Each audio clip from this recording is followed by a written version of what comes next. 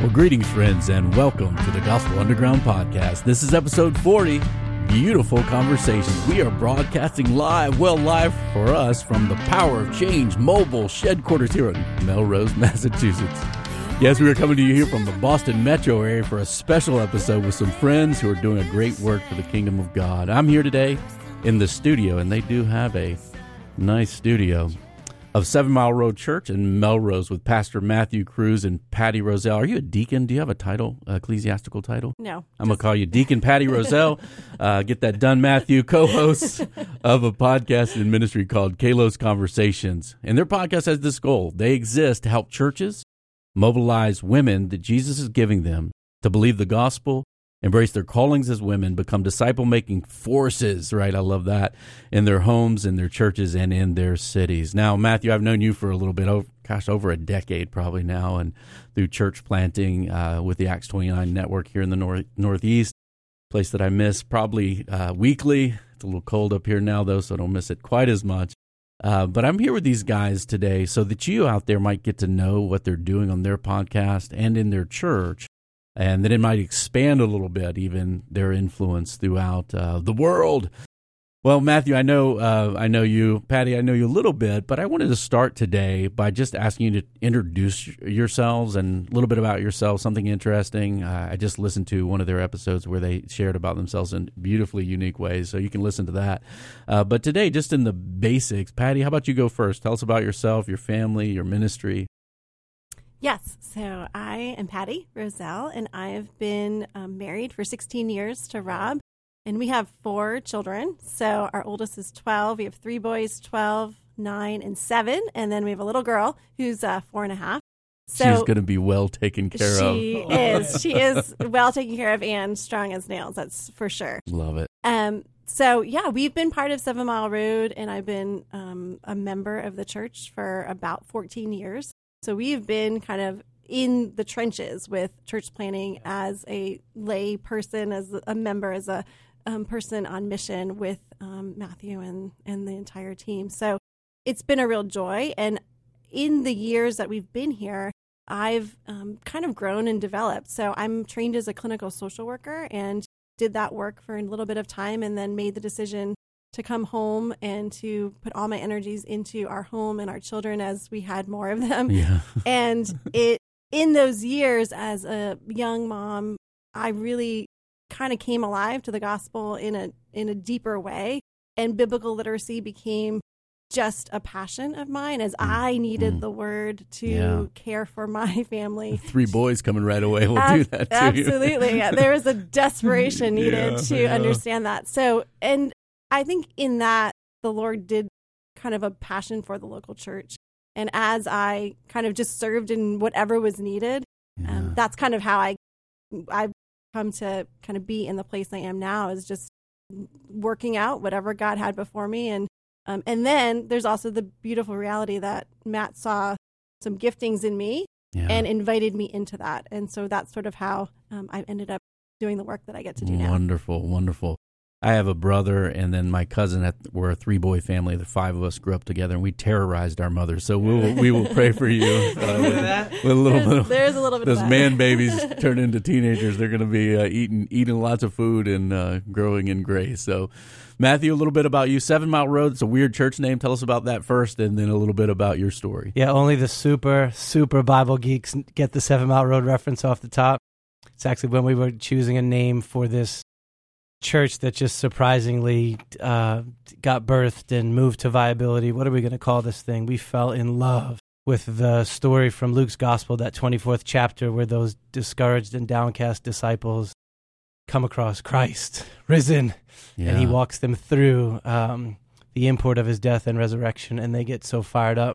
So walking with Jesus on a road that was 7 miles, did you have to transfer that from some ancient measurement, like this many cubits or something, to get there? You just measured it on a map today. We did have some knuckleheads say, hey, if we plant in Canada, will it be 11-kilometer road or what? But if you go to Luke 24:1, you'll see that the village called Emmaus was 7 miles from Jerusalem. The road to Emmaus. The story is our DNA, and we grabbed the name from there. I love it. Yeah. I love it.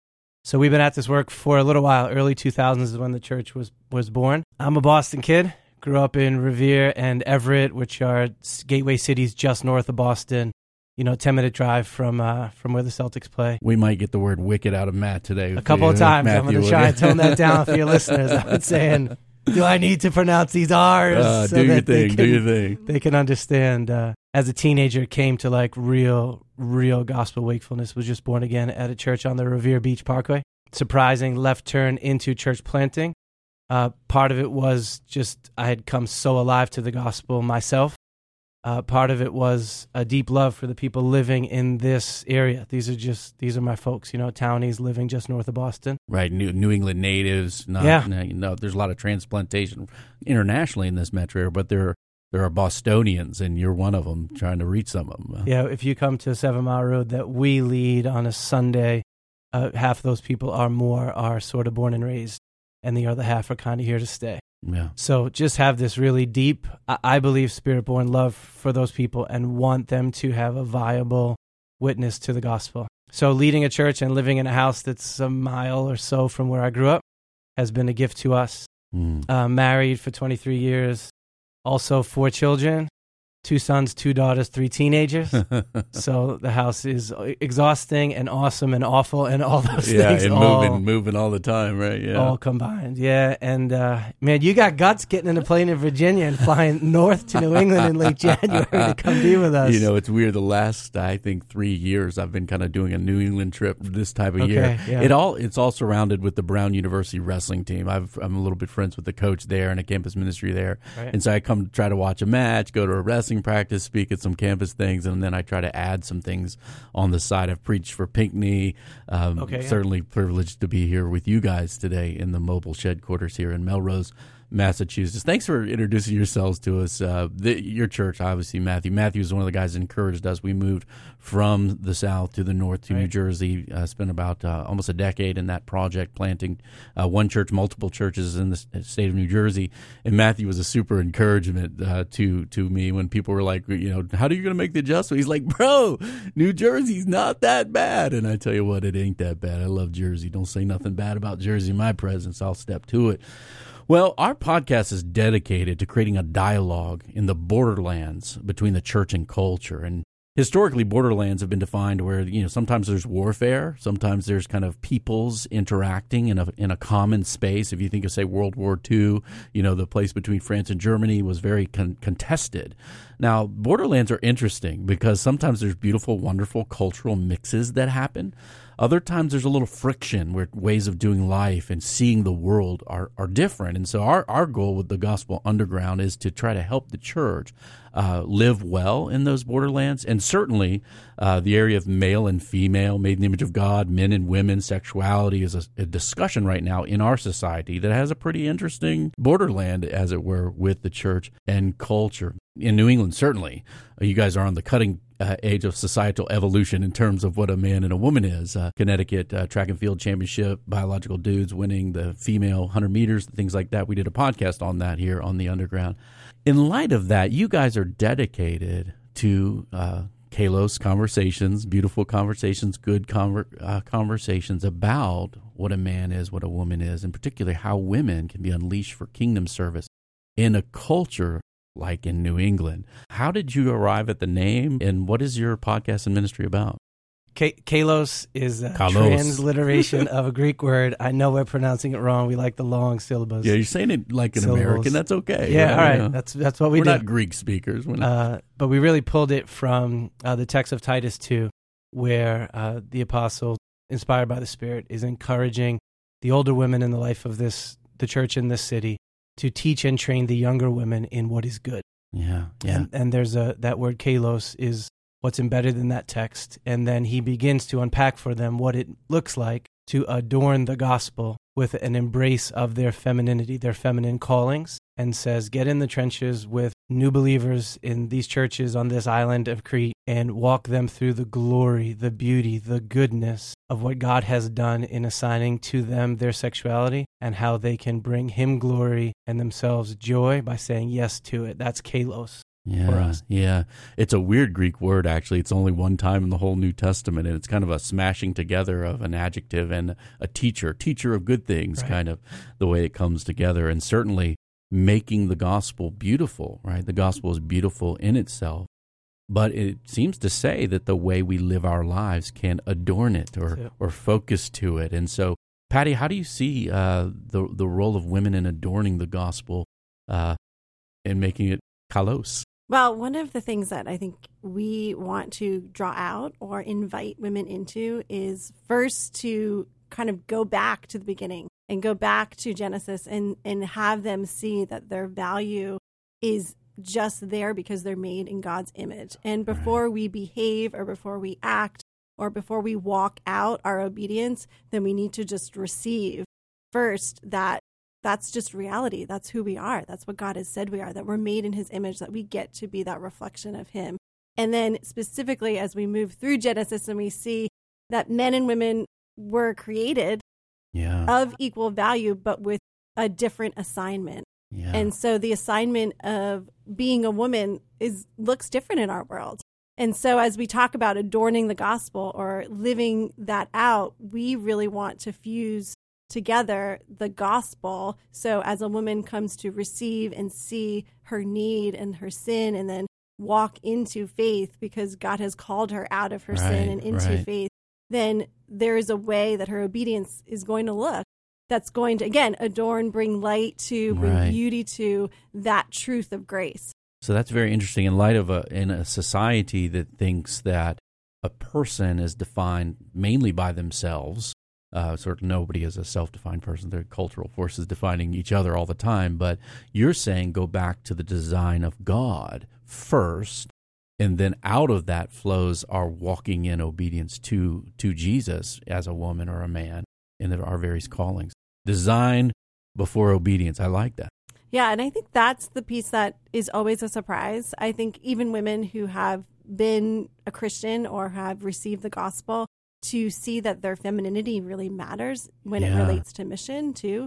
That it's important. Yes, exactly. And we talk a lot about this, but sometimes we talk about gospel and mission a lot and we miss the interplay of the middle part, whether it's femininity or masculinity, that there are distinct ways in which you get to, that God has kind of authored in a way that's going to bring forth his glory. And so when we talk about kalos and we look at those obediences in Titus and the way in which we can walk out, it's going to be a very unique way. And in no way is that less than. Right. It has deep value and requires incredible strength. Right. There's a beautiful freedom that happens. And even as a young man, this happened. I grew up, my dad's an atheist. I didn't grow up in church. What was a man? Oh, well, I was just learning that from locker rooms in the street or whatever. And then when you come to Christ, you start opening the Bible, you start to say, oh my goodness, I'm not alone on this, that God in his wisdom made us male and female. And then that gives us purpose to step into these callings. And women aren't greater than men aren't greater than women. There's not this battle that we should engage, but a beautiful symphony that we play together in our homes and in the churches and in our mission together. And I think the word to teach what is good is a beautiful expression of that. Now, you guys work together in this. Pastor, a man, a woman. I made you a deacon. I probably shouldn't have done that, but maybe she should be. But you guys are working together on this and then sharing that story with others. How has your partnership been a blessing to you both first and then effective to lead the church? So, the background on how this came to be and Patty came to be serving in this way, over the course of about a year, maybe 3 or 4 years ago, some of the holiest, most devoted, most trustworthy women in the life of our church basically came to me with 2 different questions and just say, hey, can we catch up on this? And they were these 2 things. One was, we hear you talk from the pulpit about biblical sexuality, masculinity, femininity, but nobody's ever actually taken the time to walk the women of the church through, what do we mean by that? Where are we getting that from? How do I adorn the gospel if God has made me a woman bearing his image? And then the second thing was, hey, we want to partner fully with you in the advance of the gospel in this church. And we have experiences, insights, gifts, time on our hands. And it's just unclear. Education, training, yeah. And with no pride at all, but saying we want to be fully mobilized to help you. And no one sat with us and taught us, like, what does that look like? How do we disciple women? How do we partner with our pastors? So with a listening ear to these women who I trusted deeply, would take a bullet for, and believe that what they were saying was something that the Spirit was saying in the life of our local church at the time. We gave about a year of saying, how can we work on answering some of these tensions that they have? Out of that was birthed a year-long discipleship track, which is one of the things that we walk through in our podcast, where we invited 6 or 7 women to come spend the year with myself and another one of our pastors and say, let's get in the Bible, let's get in each other's lives, and let's work this thing out together. Now, Patty, approaching a pastor, sometimes women are like, "Oh, should I do that?" Or obviously, you're very courageous. I heard that you were a 5'3" lacrosse goalie, so obviously you have no fear. What would you encourage other ladies out there who are feeling this? Because a lot of times there are pastors who are men who aren't specifically trying to neglect the women of their church, but maybe they're just missing it, right? How would you encourage people to make that approach like you did? Yeah, well, I think there's a piece of humility that needs to come first. I think we have to, as women, just sort of check where we're at in terms of our motivation and our heart. And I think when the group of women that kind of brought some of these ideas forward purely wanted to be involved because they saw the mission at hand. They saw what needed to happen to advance the gospel. And so that would be a first start. I think generally there can be moments when we individually want to make a case and push our agendas forward, and we have to check that and see and just ask the Lord to kind of help us to see what our motivation is. So, because that can be a conversation starter or it can be a conversation killer, really, from that first conversation. So that would be that first, in praying, of course, that you would be ready to start that. And then with confidence, I think going to the pastors and giving a vision for that we no way want to take over, which sometimes can feel like that, but we want to partner with. And I think having women begin to articulate what that may look like or give some ideas, but then listen really well to the context and the culture of the church in a way that asking him what he needs help with. What, as a leader, as an executive team, where are those holes where you're naturally going to miss discipling half the church? Because as men, you will have blind spots. If we're going to hold the distinction, there's going to be things we're going to see very differently. So I think that encouraging women to just recognize that their value is strong, and they can go in that conversation and begin to have those asks in a way that again is focused on the mission. And less about a competition or one person getting ahead. And in a lot of ways, I think a lot of pastors are waiting for women to make that ask and to come alongside.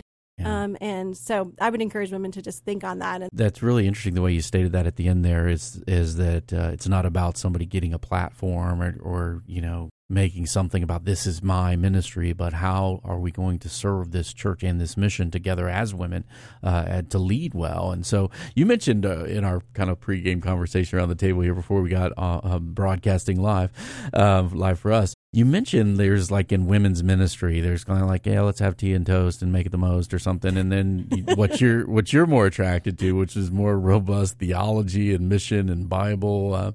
How do you address that if you have, say, women in the same church that want kind of both of those? Well, I mean, I think there is certainly a personality preference that can happen, but I think women deep down are longing to understand the ways of God. And I think when they don't know their Bibles, and so biblical literacy becomes the open door to that. And I think when we open our Bibles and begin to show women that it's accessible to them, that they can read it and understand it because they have the Spirit, and the Spirit's going to bring to light what they need to know and what they need to see, then that opens this whole nother world. And I think in a lot of women's ministry, it's been gospel light or Bible light.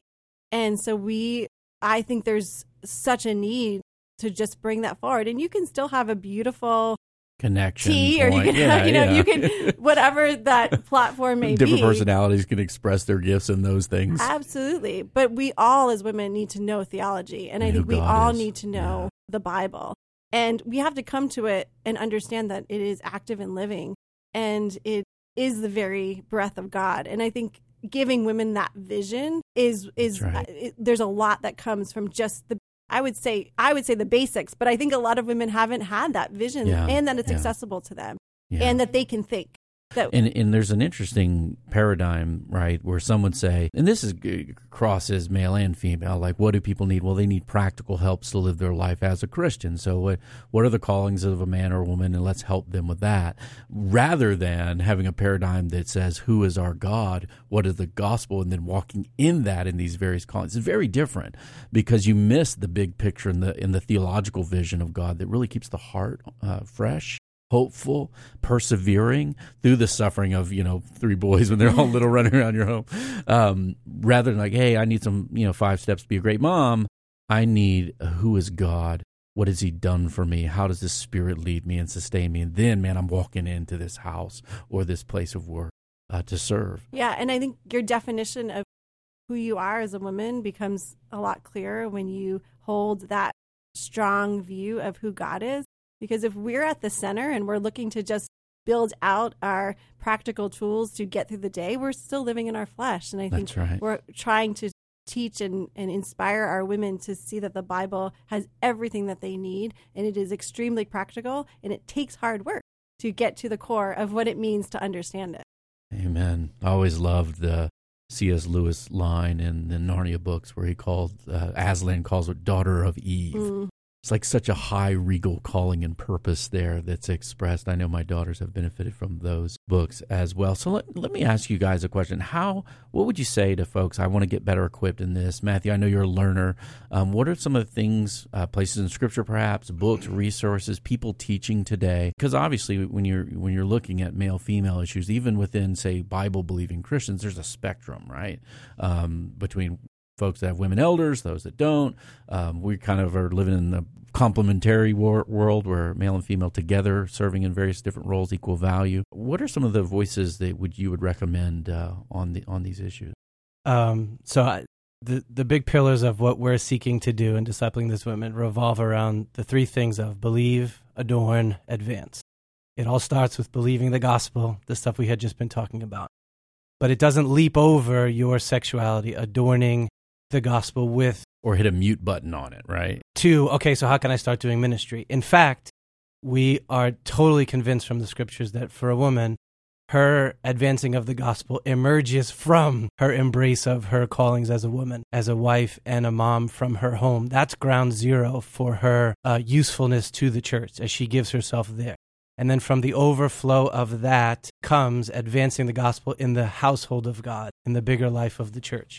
And so we're constantly trying to hold those 3 together in that order because we believe that's the clear teaching of Scripture on how women can have their deepest joy and be the most useful to the church and bring God the most glory.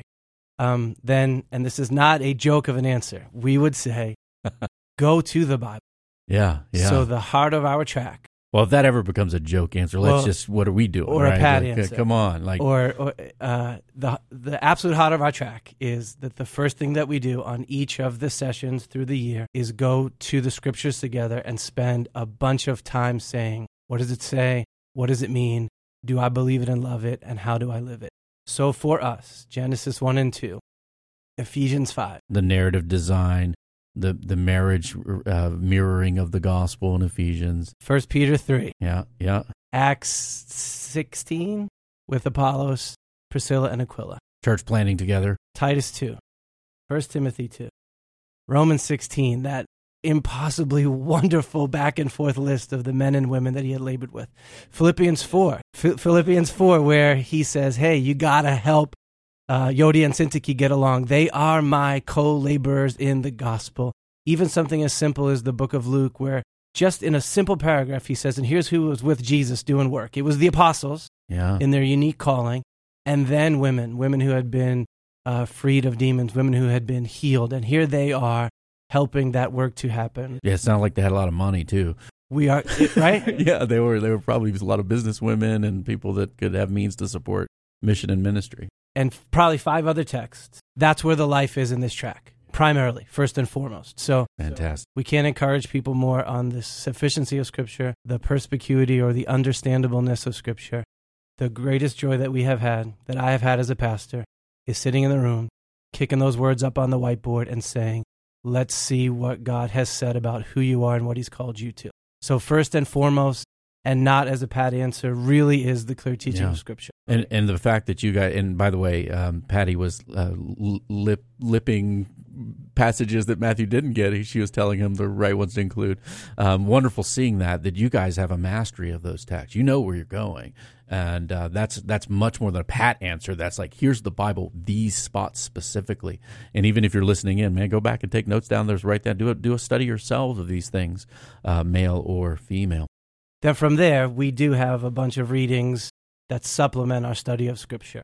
So then we could talk about who our favorites are, but someone like Elizabeth Elliot, who's not with us anymore, who is just a bold, ferocious force for gospel advance. One of the earliest Christian books I ever read as a new convert was one of her books, because I was dating a girl for the first time as a Christian, and so I was trying to keep my hands on myself, and she wrote a book called Passion and Purity, which is pretty hardcore, man. I felt like I was like a Christian mom giving me a beat down for my lack of understanding of what I was doing, but it was helpful in a kind of rigid but kind of awesome way. And the no-nonsense approach that she has, that just kind of stops you in your tracks to say, do you or do you not believe that God, in his wisdom and his love and his goodness, has assigned to you your callings as a woman? Yes or no? She kind of puts that question to you. And we want our women to go, whoa, I do. And then from there, the floodgates of beautiful gospel stuff happens. So there's authors thread throughout the track, both men and women, some theological, some practical, that are supplementing our vision of what it means for a woman to believe, adorn, and advance the gospel in the life of the local church. Okay. Now, I know you guys have been working hard to make these kind of resources accessible, available. Where do they go to find your curriculum? Where should they head? The podcast, where do they find that? I guess iTunes and everywhere podcasts are found. Yes, that would be. So our podcast is called Kalos Conversations, and the first kind of 8 episodes are that foundational philosophical kind of vision for what we're going for and what we're doing. And then as you move beyond that, you'll hear the very practical. You'll kind of hear us walk through the track night by night, and we kind of break it up over 2 episodes. So you hear a vision, and then you hear we actually open and read Scripture on the podcast, and you'll hear us talk through all those passages that Matt talked about before.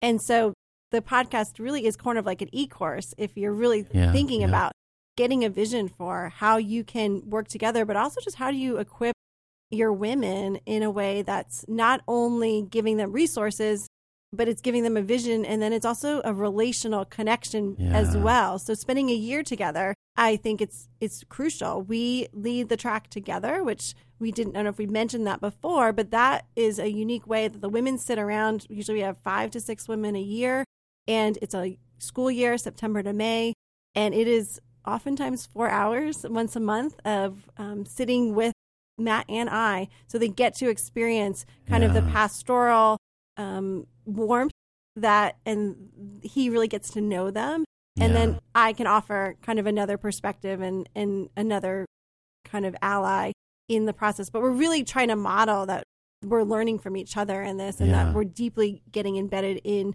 each other's lives. So start with season 1 of the podcast and move forward. If you're a woman in the church who's got a passion for this, and pastor. Now, Matthew, let me ask, so you're committed to this ongoing. It's not like you piloted it together, did the first year, and then you're out. You're still continually involved. Yeah, one of the great joys for me through the last few years of doing this has been not feeling like I am kicking discipleship of our women off to someone else. That in a small way, but a really impactful way, I am sitting with and listening to and getting to know and understand and love the women that Jesus has given under my care as a pastor better. And I am winning the hearts of these women to not just the gospel, but to me personally as a shepherd, so that they might be great ambassadors to the women that we are meeting in our mission. I mean, remember where we are. So as we love and engage All Set on Gospel Bostonians. And when they say all set, they mean like, I got what I need, I'm all set. Yes. I had to figure that out by myself a while back, man. That's the typical person that we are seeking to reach through the original 7 Mile Road that I continue to lead. We call them all set, ungospel Bostonians. Yeah. All set meaning, come on. Secularized, I have enough money. Got my health. Got my 1.2 got my money. kids. Yeah. I got my cable TV to watch the Celtics and the Bruins. Yeah, I do my vacations. Go Pats. Yeah. And ungospeled, many of them do not have a Christian friend. Many of them went to a Religion 101 class 20 years ago in college and feel like I'm all set with that. And so they do not have a regular, clear, compelling witness to the glory of Christ in their life. Yeah. And so equipping and mobilizing these women to be with us in advancing the mission of the church has been fantastic. We're also in a transient area. So many of us have planted our flag and said, hey, it's going to cost us a bunch, but we're here to stay. Mm-hmm. Many 7-milers are here for 3 to 5 to 7 years before moving back or on to something else. And so we need to constantly be equipping disciple makers if we're going to be faithful to the mission that we're called to long term. So in multiple different kinds of tracks, one of which is this Kalos track, we are trying to help people to believe the gospel, adorn the gospel, advance the gospel, and know what we're going for. Yeah. And relational intimacy is one of our 5 essentials. You spend 4 hours, 10, 12 times in a room saying, how's your soul? Yeah. What does the Bible say? What God might be calling you to? And you form relational bonds that stick. Yeah. And people in our area have never seen a community function like that. Yeah. So we're trying to invite them into that. Because you guys are less in the borderlands. You're kind of more of an enclave behind the lines, so to speak, where your homes, right, the way you love each other as a church is a magnifying glass to the God, as it should be, as it's biblical. But, you go certain places in the country where there's a whole lot of Christians compared to here. It's not so stark of a contrast where there's kind of maybe a unhealthy blending between the church and the world. Here, to live biblical womanhood would seem probably insane, then probably attractive and very different than the rush that people are seeing around them.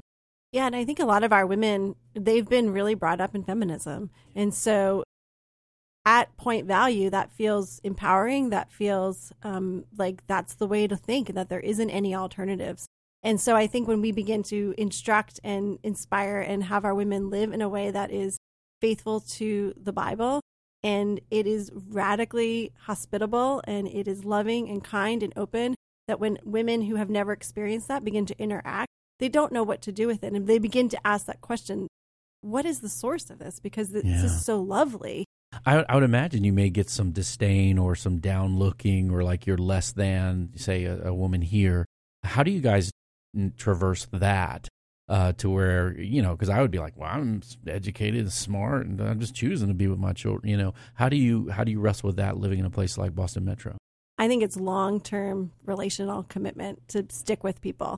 And I think for them to see your life being lived out over many, many seasons becomes the witness. And it admits a lot of disagreement or them not agreeing with what we believe.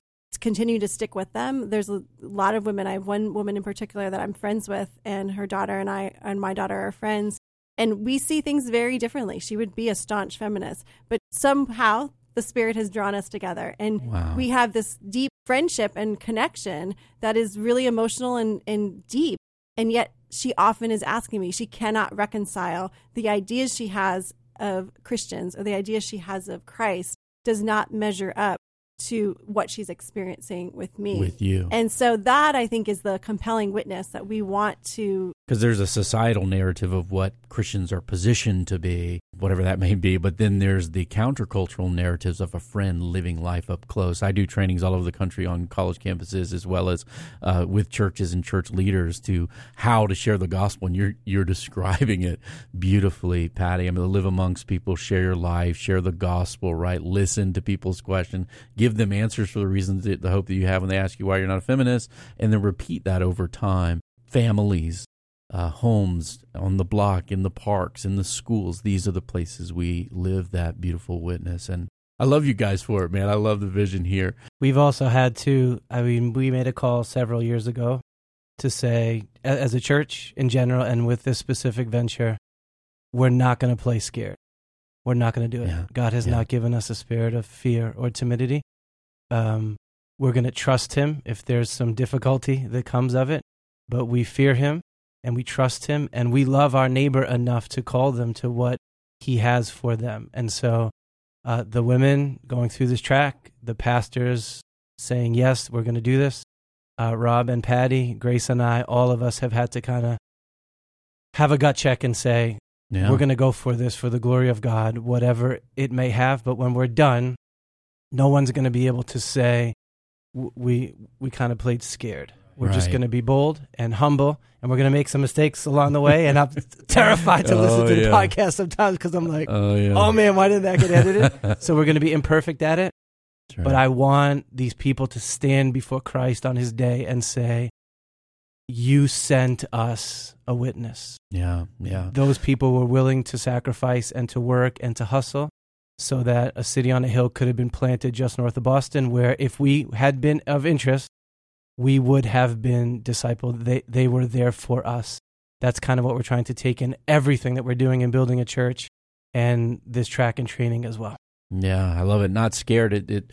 Every newcomers class we had in New Jersey, someone would ask us questions about these type of things, and we said, no, we believe male and female in the image of God, marriage in the way God describes it, children, family. We believe that's good for human beings. So we're not like backing off on this because it might not sound good to you, but you'll have to taste and see for yourself what this looks like, and then that's where the gospel community living that out is super helpful. We also just want to emphasize that this is not a short-term process with women, with anyone in your training in the church. It is a long-term commitment. And there's also just seasons. And so as we talk about what we talk about, the podcast sort of expands on this. But we mentioned a lot about motherhood and being a wife. That is a season of life that is often a very intense season. But we also don't want to miss that as singles, you can also be hospitable and endure in the gospel. And as an empty nester, you can do the same thing. And so that there is a place that as we come together as women, we can begin to sort of look at the diversity of the calling that you're currently situated in. And that is going to be a specific way in which you walk that out, how you walk out living out the gospel. The wisdom is, even going back when we look at Titus and we see the older women instructing the younger women, it's kind of crazy when we think about sometimes that I'm 41 and I feel like I'm one of the older women sometimes. Most of the time right now, we've got a young church, but then there's also these older women that also are in our midst that we are learning from and that I'm learning from, who've raised their children and are at a very different place. And so how do we begin to also show that community living amongst one another in that diversity that I think is incredibly attractive, because we're not siloed towards one angle. And that's a witness. There's all these cultural forces that shift the generations, young and old, against each other and away from each other, either the way we do education or the way we do our social lives together. To blend that, where the older person doesn't feel useless, they have something to say, and the younger person has some humility to learn as they go into these uncharted territories. And we actually have Christians and non-Christians listen to this podcast, and one of the things I'd like to say to you out there, if you're maybe not in all this Bible stuff, take a look at the way the world is living, what it means to be a man or a woman, or have relationships that last and that are a blessing to us, and ask yourself the question, are we really hitting a home run in America? What I saw growing up was broken homes, fragmentation, confusion, whereas God would bring beauty, clarity, and hope to even our own sexuality and our identity as a man or a woman. You guys have an upcoming conference coming up in May of 2019. Could you guys, we'll close out today, just share a little bit of the details on that, and we'll put, if there's a link to register somewhere, I'll put that in the show notes for people who want to do that. Yes, so in May, we're inviting everyone to come up to Boston. It's a fun... Good luck parking your car next to this building, but it's going to be awesome. Yeah. It is a beautiful time of the year, and we're inviting folks May 3rd and 4th, Saturday being kind of the main event, where we are just asking pastors and women interested in bringing a vision to their church, or pastors, ministry leaders kind of coming together as a team to just come join us. You'll receive content. So we're going to be giving some more content as it relates to the vision of partnering together for Gospel Advance. The name of the conference is Women as Forces for Gospel Advance. Yes, forces. I love it. So we're trying to kind of break out of the idea that even within complementarian or male elder-led churches that women are so needed and useful towards seeing the gospel go forward. And we're just really hoping to give both content but then space. So for teams to come, you'll have time to kind of do an audit of what's currently happening in your context in your church, be able to give some time to give some thoughts as to what is going well, what needs to change, and then really be leaving after our time together with some very practical steps towards implementing this vision for your place. So all of that information can be found at kalosconversations.com/conference. As well, at the website, you can kind of find all of our episodes and show notes and lots of resources that begin to sort of expand out what we've talked about today. Awesome. People are always in process. So wherever you are as a church or a person starting out, examining these things in light of what God might say to you as a woman or a man, and how we lead together is the first step. Because I'm sure you guys have looked at some of the titles of your episodes. You're discipling all kinds of women who are at all sorts of different starting points, because you may have someone who's a women's studies major, full-out feminist, wants to kill everybody, come in, or you may have someone who grew up in church and is a little confused and murky about the biblical categories. Wherever people are, we begin there, and we walk faithfully together towards the truth in the light of the gospel. Matthew, you got anything for us as we close? No, I think everybody knows that going to a conference can be a waste of time, or it can be an immensely valuable investment. And there's something that happens when you step away from your context to clear your head, to devote yourself prayerfully, to listen and engage and think about what the Lord's called you to, that is worth the investment of time.